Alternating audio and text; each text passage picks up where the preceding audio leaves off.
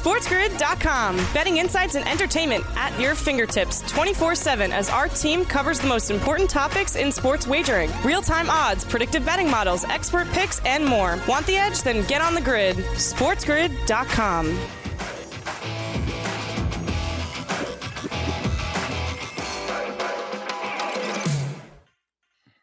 Yeah, what's up, everybody? Welcome in. This is it. This is Diamond Bets. My name is Matt Strager. His name is Joe Pisapia. We come your way each and every Sunday morning, 8 a.m. Eastern Time. We're taking you up to 10 a.m. and then from there, let a great day of sports begin. Follow along at SportsGrid, at SportsGrid TV, and at Joe Pisapia number 17. Joe Pisapia 17. It's a great follow. Great guy to spend a Sunday morning with. Joe, what's going on, my friend?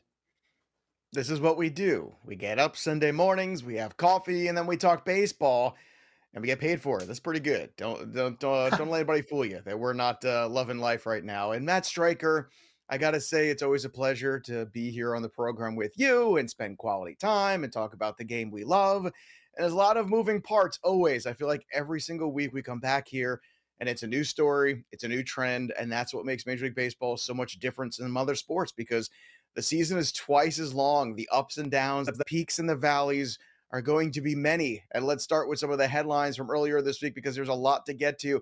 MVP, don't forget, he's the MVP, the reigning, undisputed, most valuable player in the National League. Bryce Harper is staying hot despite the UCL injury. Now, he can't throw for a few weeks. It's going to be reevaluated, but he's DHing, and he's just crushing the ball. He's been hitting the ball all over the place, crushed the Dodgers. Speaking of crushing things, the Yankees offense has been on fire over the last week with Aaron Judge and Giancarlo Stanton just hitting home runs all over the place. It was like Aaron Judge is really pushing for that big contract with the Yankees or someone else. The Jays, unfortunately, had an injury to George Springer, who exited on Friday with an ankle injury. And then the Mariners, on their way to New York, said, Jared Kelenic, we don't think this trip is for you. We want to give you a little bit of distance. So they send him down to AAA. So the former Mets farmhand does not get to come and play in Citi Field for the first time. Edwin Diaz, though, struck out the side against his old team last night in a Mets victory. So a little bit of retribution there. And, of course, the Dodgers have a little bit of an issue with Clayton Kershaw dealing with a pelvis injury. So he's going to be on the 15-day IL, so we'll see how that goes. But let's start with the money men. Let's start with Stanton and Judge, because before the season started, the Yankees were having a ton of conversations with Aaron Judge about a contract extension. Now, Aaron Judge has had a great career, but has missed significant time. It feels like this is the, okay, I'm going to show you moment for Aaron Judge. He's showing everybody. And it feels like the Yankees are going to use this season, in my opinion, to pay Aaron Judge and say to the fan base, hey, we spent all this money. Look at the season he's coming off, as opposed to spending all that money before the season on the player. People say, well, but he has missed a lot of time. That's my feeling, but I want to get your opinion on this. How do you feel about Aaron Judge's future with the Yankees? Because if he keeps hitting balls like this, I don't know if there's enough money left in the Steinbrenner bank to pay this guy. Well, then let's start with the obvious, the home runs. I saw a statistic with regard to on pace for. I think Judge is on pace to hit 61 home runs. It's an iconic number, not only for Yankee history, but for baseball in general. So that's something you have to think about. And having these two boppers is a very Yankee thing. It helps every platform, for the people that play fantasy, for the people that play DFS, for the people that wager each and every day. It really helps to have the big bopping Yankees. But let's hold a mirror up to that injury point that you brought up. And removing the home run and the Yankee lore, hold the George Springer exiting again with the ankle injury. Mm-hmm. Hold that mirror up to Aaron Judge and ask yourself, Houston okay to let Springer go? As we welcome in our radio audience, everyone listening, of course, Sirius XM 159. This is Diamond Bets. My name is Matt Stryker. His name is Joe Pisapia. We're talking baseball. We're talking in particular this Aaron Judge phenomenon with the Yankees, Joe.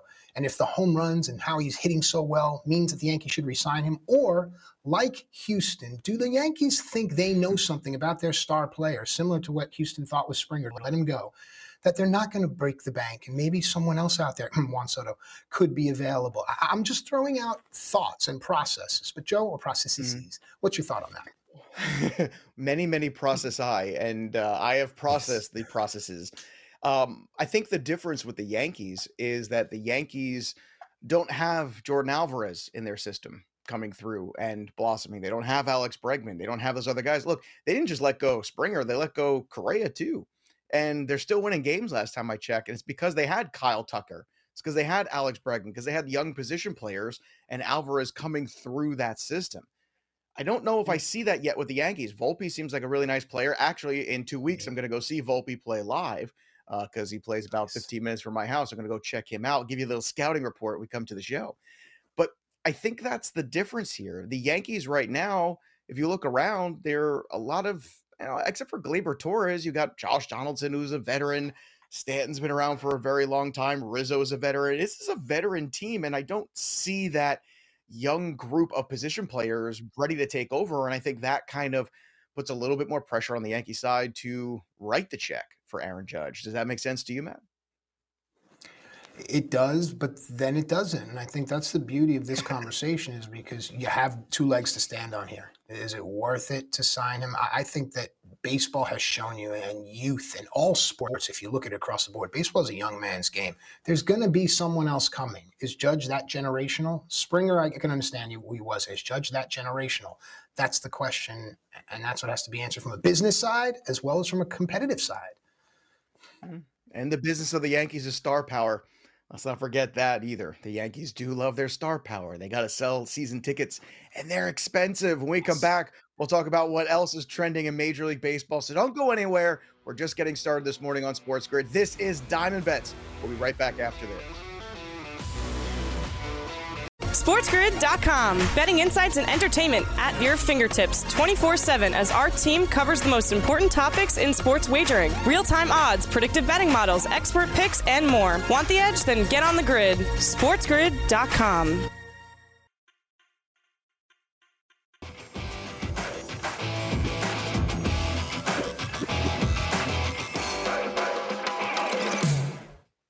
All right, welcome back in. This is Diamond Bets. Matt Stryker and Joe Pisapia breaking down the world of baseball each and every Sunday morning, 8 a.m. Eastern time, taking you up to 10 a.m. Eastern. Keep us in your pocket at Sports Grid, at Sports Grid TV. Joe, whether you play a season-long fantasy or you really play DFS every single day, daily fantasy, or you're wagering, you're out there playing total base props, K props, money lines, I think trending right now is a word that everyone is aware of. And how do you pay attention to what's important and how to fade some noise? Well, I think that's the thing, right? Not everything is important, but I think when you look over at social media too, there's always that thing of to live in the prisoner of the moment, right? And everything that's happening right now is absolutely the right answer. And I thought this was kind of interesting because on the way over, like I said, from Seattle to New York this week, Jared Kelenic, who was this can't miss prospect that the New York Mets organization was getting killed on that trade when they traded Kelenic over and they took on the massive contract of Robinson Cano and a young closer named Edwin Diaz, who had some really good years already, but was still very young. It took a lot of shots in the media about this, and shots from guys like John Heyman. And here's John Heyman yesterday, or should I say a few days ago, tweeting out, "The Mets won the Kelenic Cano Diaz trade. There, I said it. Mets get a 3.6 WAR and a closer.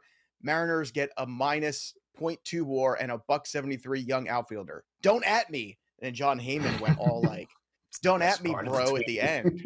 Yeah, I can only assume that his daughter might have possibly hacked into his Twitter for the end of that tweet. I don't know what the "don't at me" is. But at any rate, it's an interesting question about who wins a trade and who loses a trade.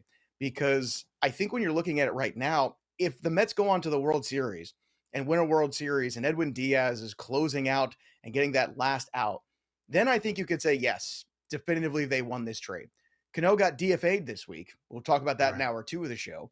So he's no longer even part of this, and they're still going to be paying him because that's unfortunately what happens to the Mets and what they have to do sometimes. But, Kelenic so far has struggled mightily, and it goes back to this point about these can't miss prospects and moving them from major league proven talent. And we've seen it time and time again, not just in the Mets organization, but other organizations too, where they are more hesitant than ever because of the dynamics of the baseball economics to move young potential talented players. But there's still many times where you look at Joe Adell getting sent back down. You're looking at Jared Kelenic struggling. You look at Julio Rodriguez, even Bobby Witt. These guys have been a little up and down, to say the least, to start their careers, and there's plenty of time. So is there a world where Jared Kelenic can still have a very good career and the Mariners win this trade, I just thought I would bring that up because I thought it was interesting about living in the now versus, perspective of this guy's only 20 something years old. Maybe we should at you about this because maybe it is a bigger conversation and maybe this trade isn't won or lost quite yet. I mean, this is an age-old question that goes beyond baseball here. Is it be here now or is it store up for a rainy day kind of thing? There has to be a time limit on the conversation. If the Mariners go to the World Series in X years and the Mets go, then you can determine. But as of right now, Heyman's right, and that's that. And as far as Seattle not bringing Kelenic along, the timing is interesting. It says a lot about the culture of the fighter. Remember, I come from like that whole like pro wrestling, tough guy, MMA kind of world. It says a lot about the culture of the fighters that they don't want the other team looking into their dugout knowing that, we stuck you with that, or you're hanging out with him now. So I understand that too from a culture perspective, a mindset, a psychology. There's that there too. Kelenic had all the tools, but how many guys come up now that just in this day and age of everything trending and everything being, as you were saying, prisoner of the moment, everyone's the greatest. Look, didn't the White Sox have Fernando Tatis in their system? Do I remember that to be correct? You are correct, how about sir. that point? Okay, so I'll end on that. Yeah. And I think that, certainly right now it feels like the Mets are winning this trade. And I think it also goes to the point of if you feel like you're an organization that has an opportunity to go out and make a move that's going to make you a better team now with a young player, you go and do that. And Edwin Diaz was, I think, just 23 or 24 years old when he got moved. He was very young still. So, you could even look at his prospect for prospect and how important relievers. It also comes down to the point, too, of how important a closer is in Major League Baseball. And to have a guy that that's his role that you can build off 6-7 years of potentially. I mean, think about the success of the Dodgers with Kenley Jansen over the years. Think of the Yankees, despite Aroldis Chapman, maybe some up and down moments. They've turned that ball over to him many times in the last 5 years. I think having stability in that closer role is something that most organizations do not have. And I think it's more important in this day and age of Major League Baseball than it has been ever before because it's valued differently. All right, let's move on to something else that was trending.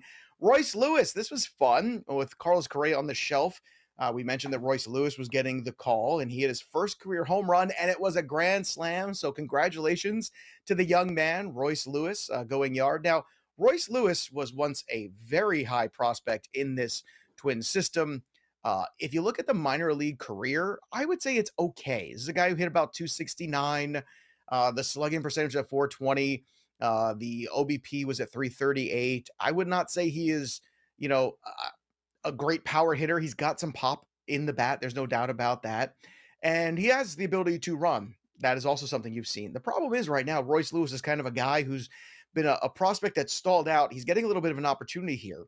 And I was curious to hear your thoughts because if you're going to make an investment in Carlos Correa, I know he's got an opt-out. Do you think there's a world where the Twins look at Royce Lewis and this is a little showcase where they could flip him and move him for something else to help them now since they made that investment in Correa? Or do you think they keep him as an insurance policy in case Correa walks because we know how that contract is structured? It's amazing how we're having these kind of conversations back to back. Essentially, these are very similar conversations. So let's have them.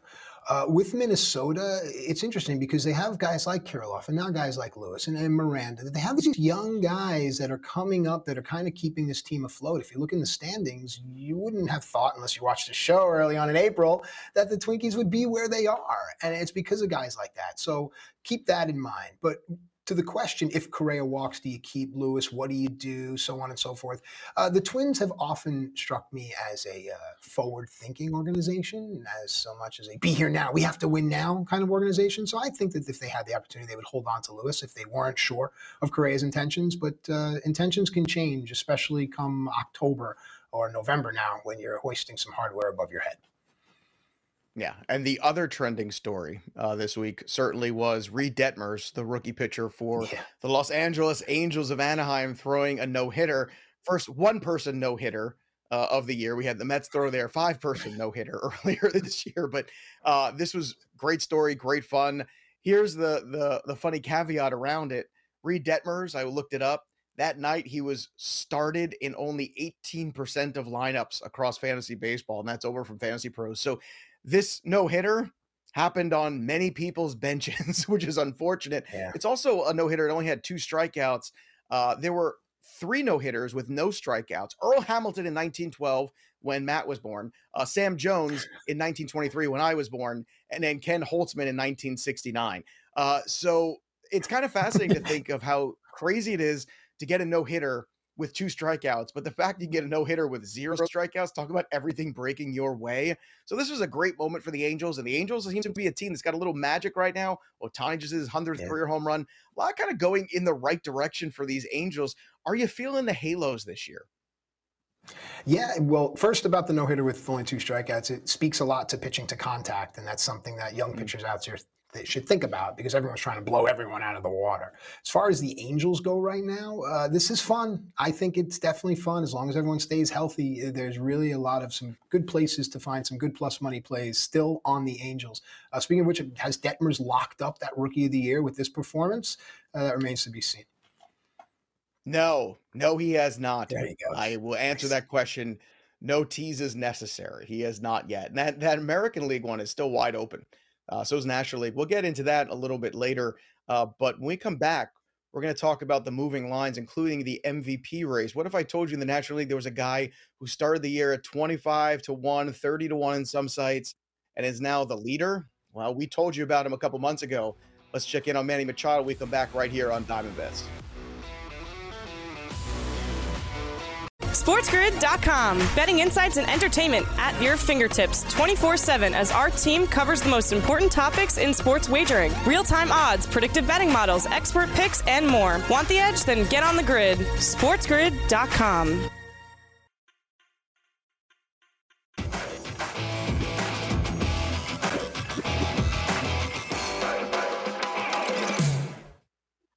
Hey, everybody. Welcome back in. This is Diamond Bets. Joe Pisapia and Matt Stryker. We're with you each and every Sunday morning, 8 a.m. Eastern. Today, we're talking about baseball and how to make money out of it, straight up. Whether you do season-long fantasy, DFS, sports wagering. Nowadays, Joe, people can supplement a bill in their house, whether it be a car payment or a grocery bill, with their knowledge and their love of a sport, in this case, baseball. Yeah, absolutely. And what's always fun is we talk about these every week in Moving the Lines, right? Last week we did a whole piece about the Angels. We talked about, right, how those lines have moved. We talk about this is a good time to get in on them because Houston's still very competitive. You look at the over-under number was 83.5. There's certain times in the season to make moves on things. And then before the season started, we talked about certain narratives that are out there for some of these major awards. And one of those narratives is, can you carry a team in the absence of the other star? And Manny Machado's done that. When we started out the show in April, we talked at length about Manny Machado and got off to a good start in this first week. And what if this continues? Well, he's kind of at 25-1, and then he was at 22-1, and then it was at 17. And if you look at where it is now, after a glorious month now and change of playing baseball, he's in a pretty good spot. He's at the very top on FanDuel on the MVP board. In that race, he is plus 360 now. So if you bet it at 22 or 25, you could have probably cashed out and actually made money already. They're probably saying, hey, why don't you take this money and go make a little bit? And I don't know if that's the wrong thing to do. It might be the right thing to do because when Fernando Tatis Jr. comes back, I don't know how that narrative changes. You could say right now, Manny Machado is the most valuable player in the National League on the 15th of May. And I don't know if anybody's going to argue with you. There hasn't been a more valuable player to his team, to his offense. He's been carrying this offense. Manny Machado so far this year, 7 home runs, 23 ribbies, 6 steals. He's hitting .359 with a 1025 OPS and a .439 OBP. He's got 27 runs scored. He has been absolutely fantastic. I mean, right now, he's up there in the same statistical breath as Judge and Trout. Bryce Harper's right behind him too, which is, again, still my guy to repeat because I think his narrative is fascinating as well. The guy who's can't play the field, so he's DHing because his UCL is torn and all this stuff, like that Warrior stuff that everybody loves, those good stories. But what's fascinating is the movement of Machado from 25 to 3-1 basically over what, 6 weeks, Matt? I mean, it is crazy to think about that kind of movement. So now we have to ask ourselves a new question. Number one, is it sustainable? And number two, what happens when Tatis comes back? How does that change the narrative? At the beginning of the show, we said baseball is such a long season. So is it long enough that Machado can sustain this over that period of time? And when the other star comes back, he's still the dude? Or do you think he fades away and you think now is the time that you probably missed the boat already to get in on this Manny Machado thing, because at 3-1, it's possibly less appealing. And there's other guys like Harper, like Acuna, like Freeman, even Nolan Arenado and Juan Soto, who might still very much be in this race. What are your thoughts on the NL MVP? Well, this is why doing things like this is so intriguing. And you mentioned something that I pound home, the cash out option. You have to find out if the service upon which you play offers that, because it's a way to kind of, and I hate to use this analogy, it's a way to kind of get out of a bad first date, if you will, with a little bit of money left in your pocket. And everyone out there understands what I'm talking about.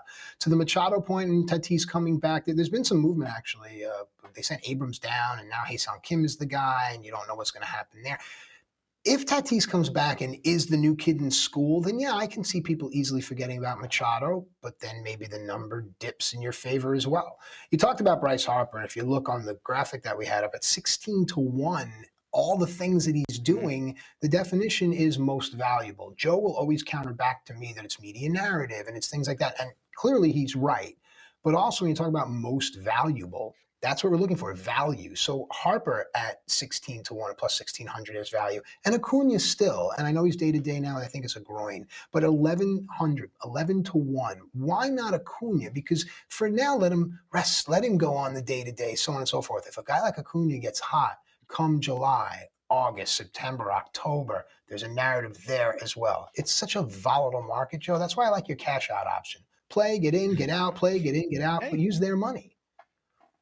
It's the stock market. If you could do it. In fact, I remember at the beginning of the year, I liked Luis Robert as a guy that might be able to push a little bit. Maybe if you got off to a hot start at 30-1 or whatever it was for MVP, it's not going in that direction. Now, I bet Ohtani also, because, I'm not stupid. So I had investments. I had my sure thing and my long shot. And I already cashed out on the long shot of Luis Robert. And actually, believe it or not, I actually got my money back. It was at the same level because they still valued Luis Robert in that market still enough where, because I bet it 30-1, well, okay, here's your $30 back or whatever the heck it was I put just to see where the market went. What's fascinating is Harper was, I believe, 7 or 8, somewhere in that range, maybe even 9 in some places to repeat. And now he's at 16. There's something now for me that says this is the time to jump into Harper at 16 if you liked him, or jump in again, because now your odds have gone backwards. And all of a sudden it's this Iron Man, tough man. I'm going to put this team on my back and I'm going to carry them all the way into the playoffs. And he did it last year. Let's not forget this guy did it. And if he does it again with a tear in his UCL, DHing only, or playing through this pain, I'm telling you, players don't vote for these awards. The media does, and they like a good story. And that is a good story, my friend. I'm trying to look for a good story in the National League Rookie of the Year race. That's been eluding us. We had Blake Snell make a good rehab start. Clevenger's return to this rotation. I don't know what's going to become of Mackenzie Gore. He is at plus 400. Seiya Suzuki right now is still the guy at the top of the board at minus 125. And I think it's the worst bet you could possibly make in your entire life right now. I don't get it. I don't understand it. And I think it's just default because all the money's gone there because nobody has another answer. Here's what's fascinating. There's 3 guys that have now popped up on this list. One is Alek Thomas, who we're going to talk about a little later in the show too, from the Diamondbacks, who is at plus 2,500. A nice player. I would say statistically more like an Andrew Benintendi or like a younger version of Michael Brantley back in the day. Little pop, little speed, good contact guy. Juan Yepez, plus 1,100. Yepez had a 600 slugging in AAA this year before he got called up. And he's not the only Cardinal, because eventually Nolan Gorman's going to get called up too. But Yepez is already, after a week where he's had a pretty good week in the major leagues, plus 1,100. We'll dig more into him in hour 2 of the show. And then Max Meyer, who I know came off a bad start, but I talked to our own Craig Mish earlier this week when I was on his show in between the breaks. And I asked him, like, you're Mr. Marlin. When is this guy coming up? Because Max Meyer has been absolutely tremendous. Up until this last start, he had an ERA under 2. He had an 11.9 K per 9 and a 2.5 walk per 9. The guy is absolutely dominating right now at AAA. Eliezer Hernandez keeps getting blown up. I think it's only a matter of time. You throw $10 on Max Meyer right now at 30-1 and just watch it and see where it goes. To me, that's the name to circle right now, get in on and see where it goes, because that dude is dominant. That guy could come up and pitch probably tomorrow for the Miami Marlins, and I think would be arguably their third best pitcher after Alcantara and after Pablo Lopez, which is saying a lot because those guys are excellent pitchers. What are your thoughts on this constant movement in National League Rookie of the Year?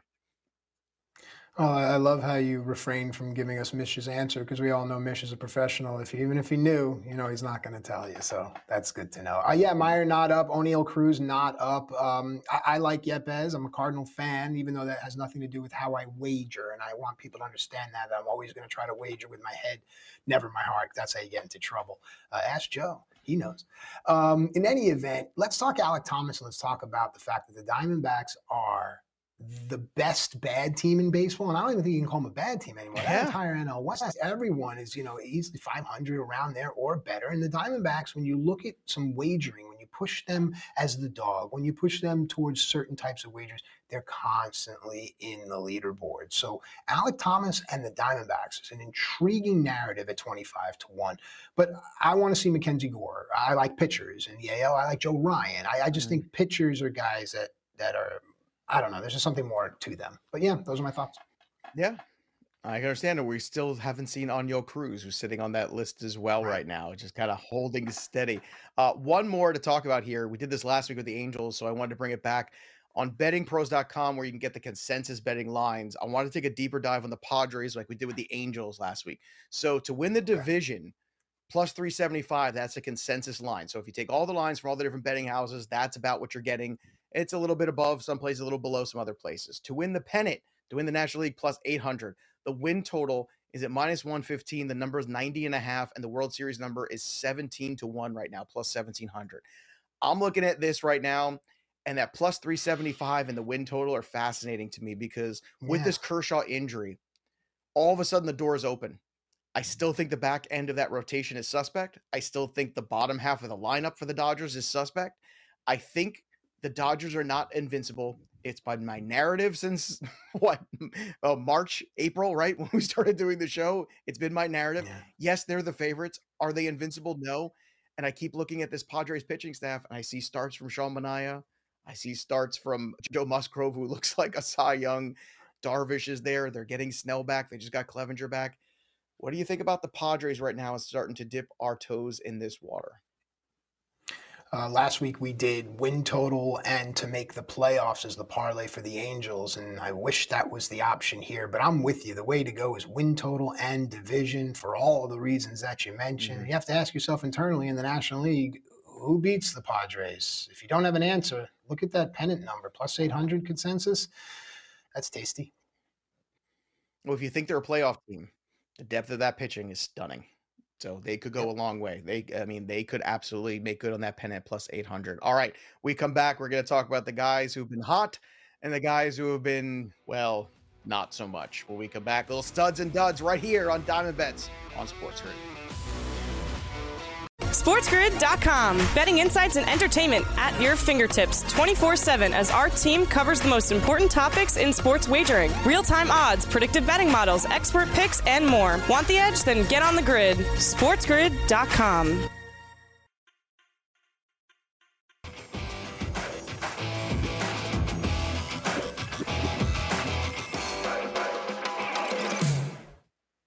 All right, folks, welcome back in. Diamond Bets, Matt and Joe here, you there. We're talking baseball, and during the break, talking with our producers, Jack and everybody else about he's a big Pirates fan and how to play the Pirates. And I was saying the Pirates aren't a minus money team. You got to try to do something like a player prop. You look like a Brian Reynolds. And then, Joe, that brings us to this next segment of studs and duds, because there are teams that are minus money teams where you can play them and lay it and be confident. But there are also teams with players that are absolute studs, and there are teams with players that are just absolute duds. So let's start with the studs and start with the obvious. Obviously, it's got to be the Yankees, man. Take it away. It does. And also, public service announcement, betting on the Pirates. Come on, Jack. I know you love the Pirates. Don't let your heart take over your head and make bad wagering decisions. I don't care if it's Jose Quintana, it's still the Pirates. Think about it. Just think about it. Sometimes the wager you don't make is the best wager, right? So let's get to some wagers we do want to make and maybe some props on some guys that are red hot. And how about Giancarlo Stanton? It is high, it is far. It is a Stantonian blast. It is 20. I mean, look at this guy. Look at what he's done so far. 22 at-bats, 7 runs, 5 home runs, 14 RBI, 364 batting average, a 1468 OPS. The guy's been absolutely stunning. Now, just want to say there's a little bit of a miscue on that graphic. He does not have 20 home runs over that span. He's got 5 home runs over that span. So just as that's a lot, because I started to see that, and I almost Ron Burgundied this, where I just say, stay classy, San Diego. But no, I did not today. I noticed it. I saw it. No. It feels like 20 home runs. If you add up maybe the distance of some of them compared to other people's home runs, yes, it's like 20 normal people home runs equal 5 Stantonian blasts. But Stanton is a classic streaky slugger. And do you remember a couple weeks ago, because I'm old enough to remember this, Matt, just a few weeks ago, where Giancarlo Stanton was kind of ice cold and everybody was complaining? This is what he is. He's always been like this. Sluggers go through these periods where they're not playing great, and the next thing you know, they light it up and just start unloading baseballs all over the place. And when this guy is locked in, he is one of the best power hitters in baseball. We all know that, and this is huge. This is the Yankees offense that's good. The Yankees offense that's good is the one that is hitting home runs. This is the good Yankee offense. The problem is when they're not hitting home runs, how do they make runs? They don't have that sort of offense. They haven't had it since those Yankee years of the Bernie Williams, Paul O'Neill, Derek Jeter crew of guys. Like, that was a run-producing team. That's why that team was so good in the playoffs, because they produced runs. They ran from first to third. They moved runners over. They played National League Baseball in the American League, and they had enough power that they could get the big home runs when they needed it. But this offense for the Yankees continuously relies on home runs. But when it's hot, Matt, this is one of those things where you see run totals in games and the Yankees are red hot. I don't care who's on the mound some of these days, but when you see a pitcher like you did the other night and like a Velasquez on the mound, you go, oh, let's go in on this. There's certain pitchers you got to get in on when the Yankees offense is hot. And right now, they're about as hot as it gets. So what are your thoughts on Stanton and his recent upswing of baseballs over the wall?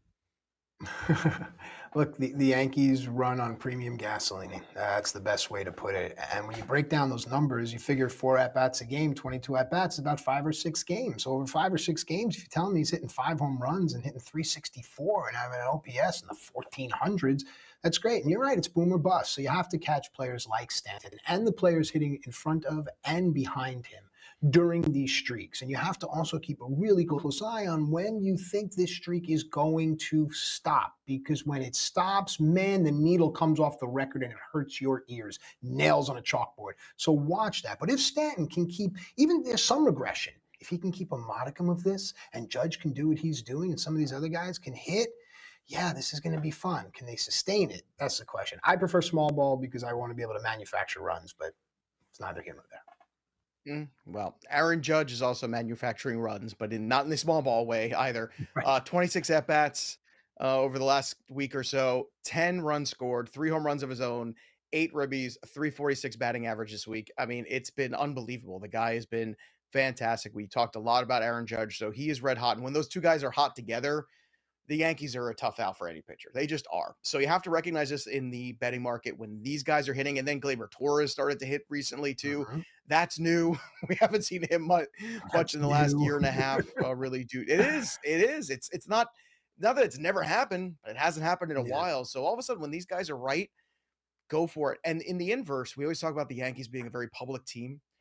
When the public team is struggling, go at them, because that is the perfect time to make even more money. Because when this offense does go backwards again and gets ice cold, because you know it's going to, attack them on the other end. I mean, it's just a very easy ride to take on that roller coaster up and down. Let's talk about a pitcher here. Smaller market. Let's give some small market love to the Tampa Bay Rays, Shane McClanahan. Oh, yeah.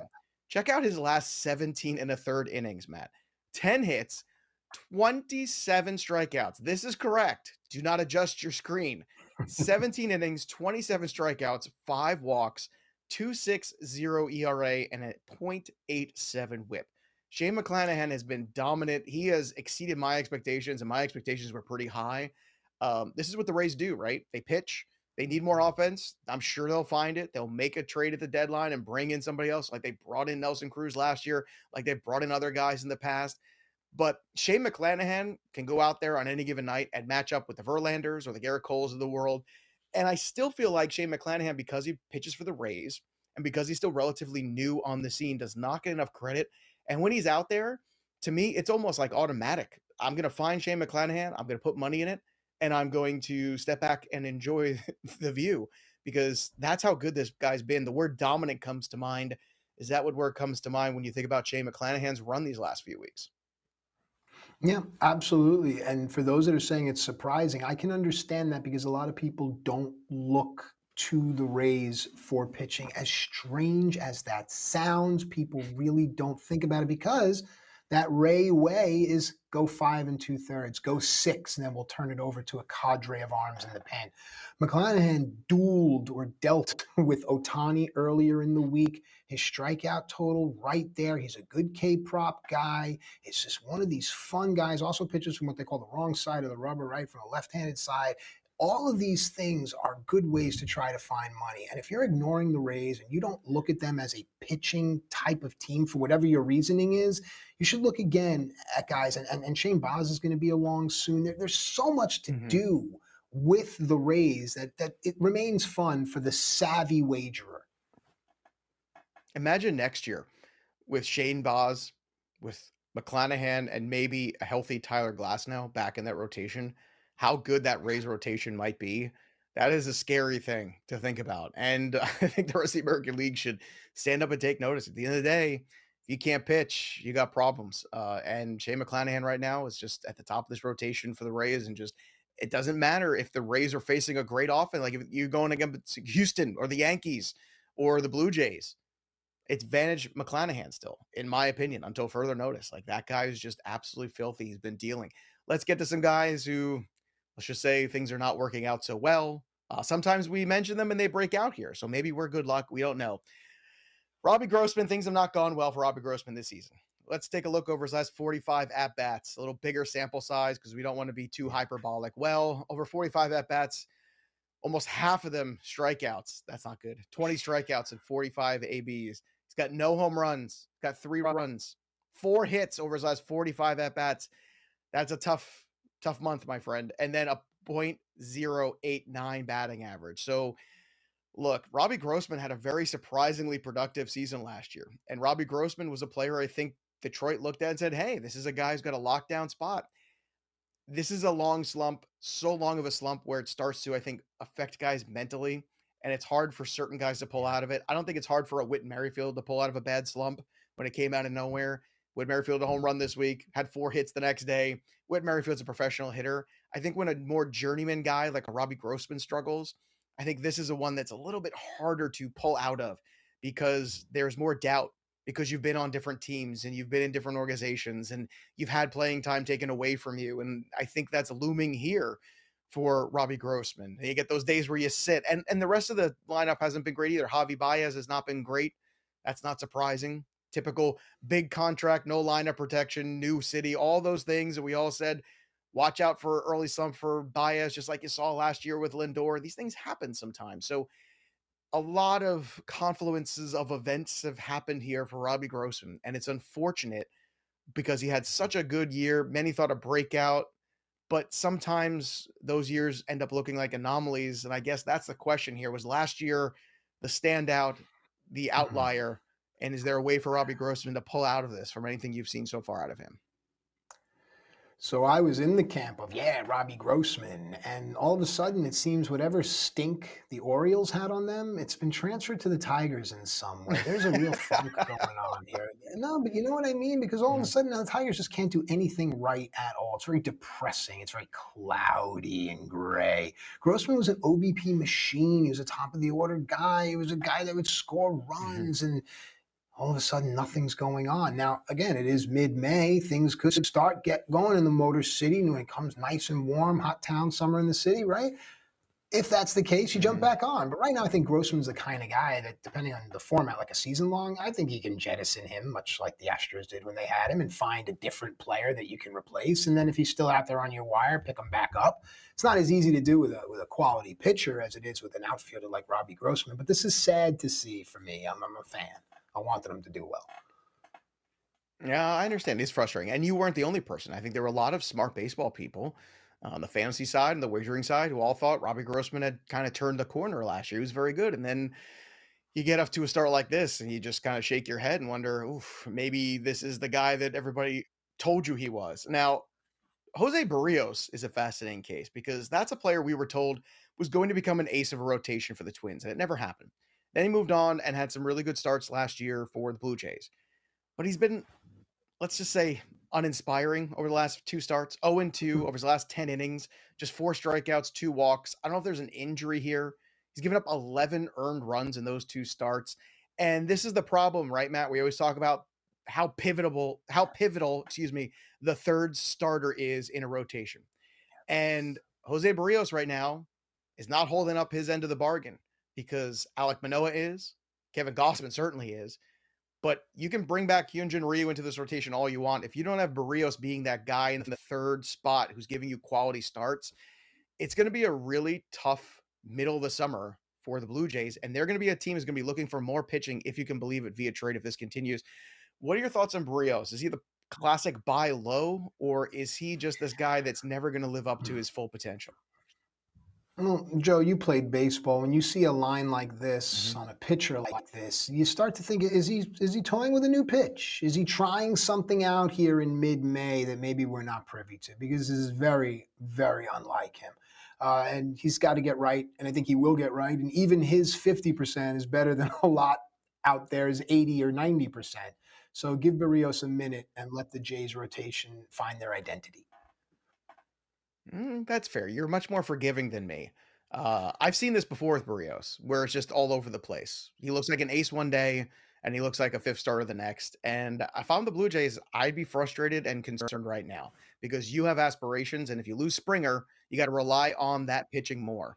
That's something that's important. We come back, a history lesson on Diamond Bets. We return right here on Sports Grid. SportsGrid.com. Betting insights and entertainment at your fingertips 24/7 as our team covers the most important topics in sports wagering. Real-time odds, predictive betting models, expert picks, and more. Want the edge? Then get on the grid. SportsGrid.com.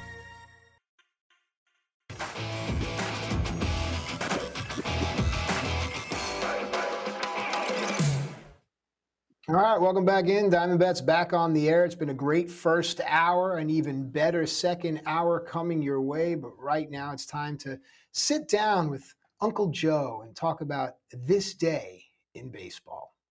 Joe, what do you got? That's right. Gather by the fire, kids. We're going to talk about a story about a paisan just like me, Joe DiMaggio, on this day in 1941. I know you all remember it. Joe DiMaggio gets a single against Eddie Smith of the Chicago White Sox to start his 56-game hitting streak. So today was the day it began, and Joe D's hit goes unnoticed because the Yankees lost that game 13-1. But that hit was the beginning of something that will never, ever be done. 50. I can't get a guy to get 2 hits in a row in 2 days, let alone make that much contact. By the way, this season from 1941 for Joe DiMaggio, we were just talking about this off air, 30 home runs, 125 ribbies, 193 hits in just 139 games that year. You want to take a guess how many walks he had and how many strikeouts he had? I'll tell you what, it was under 100 walks, but it was in that neighborhood. And then tell me how many strikeouts you think he had that year. Oh my gosh, I love this game. I think he had 88 walks and close, 88 very close. 76 walks. How many strikeouts? I said 88 strikeouts just to keep it fun. 13 strikeouts. Yo, this is crazy, and I know we have to crash a break, but how about this idea for a movie? A down on his luck guy sees Joe DiMaggio get this seemingly innocuous hit, and he puts down a nickel every day for the entire 56-game hitting streak, and he becomes so rich. He squanders it all the next day when Jody doesn't get the hit. Okay, Joe, take us to break. Just for perspective, in 45 at-bats, in the last 45 at-bats, Robbie Grossman has 20 strikeouts. Just want to put that in perspective. Well, I mean, Joe DiMaggio, the entire season, had 13 strikeouts. Just saying. I'm just saying. All right, we come back. Hour 2 of Diamond Bets. We're going to go around the diamond with some more news and notes from Major League Baseball, give you some fantasy pickups, and ask the important questions. We come back. Hour 2 right here on Sports Grid. This is Diamond Bets.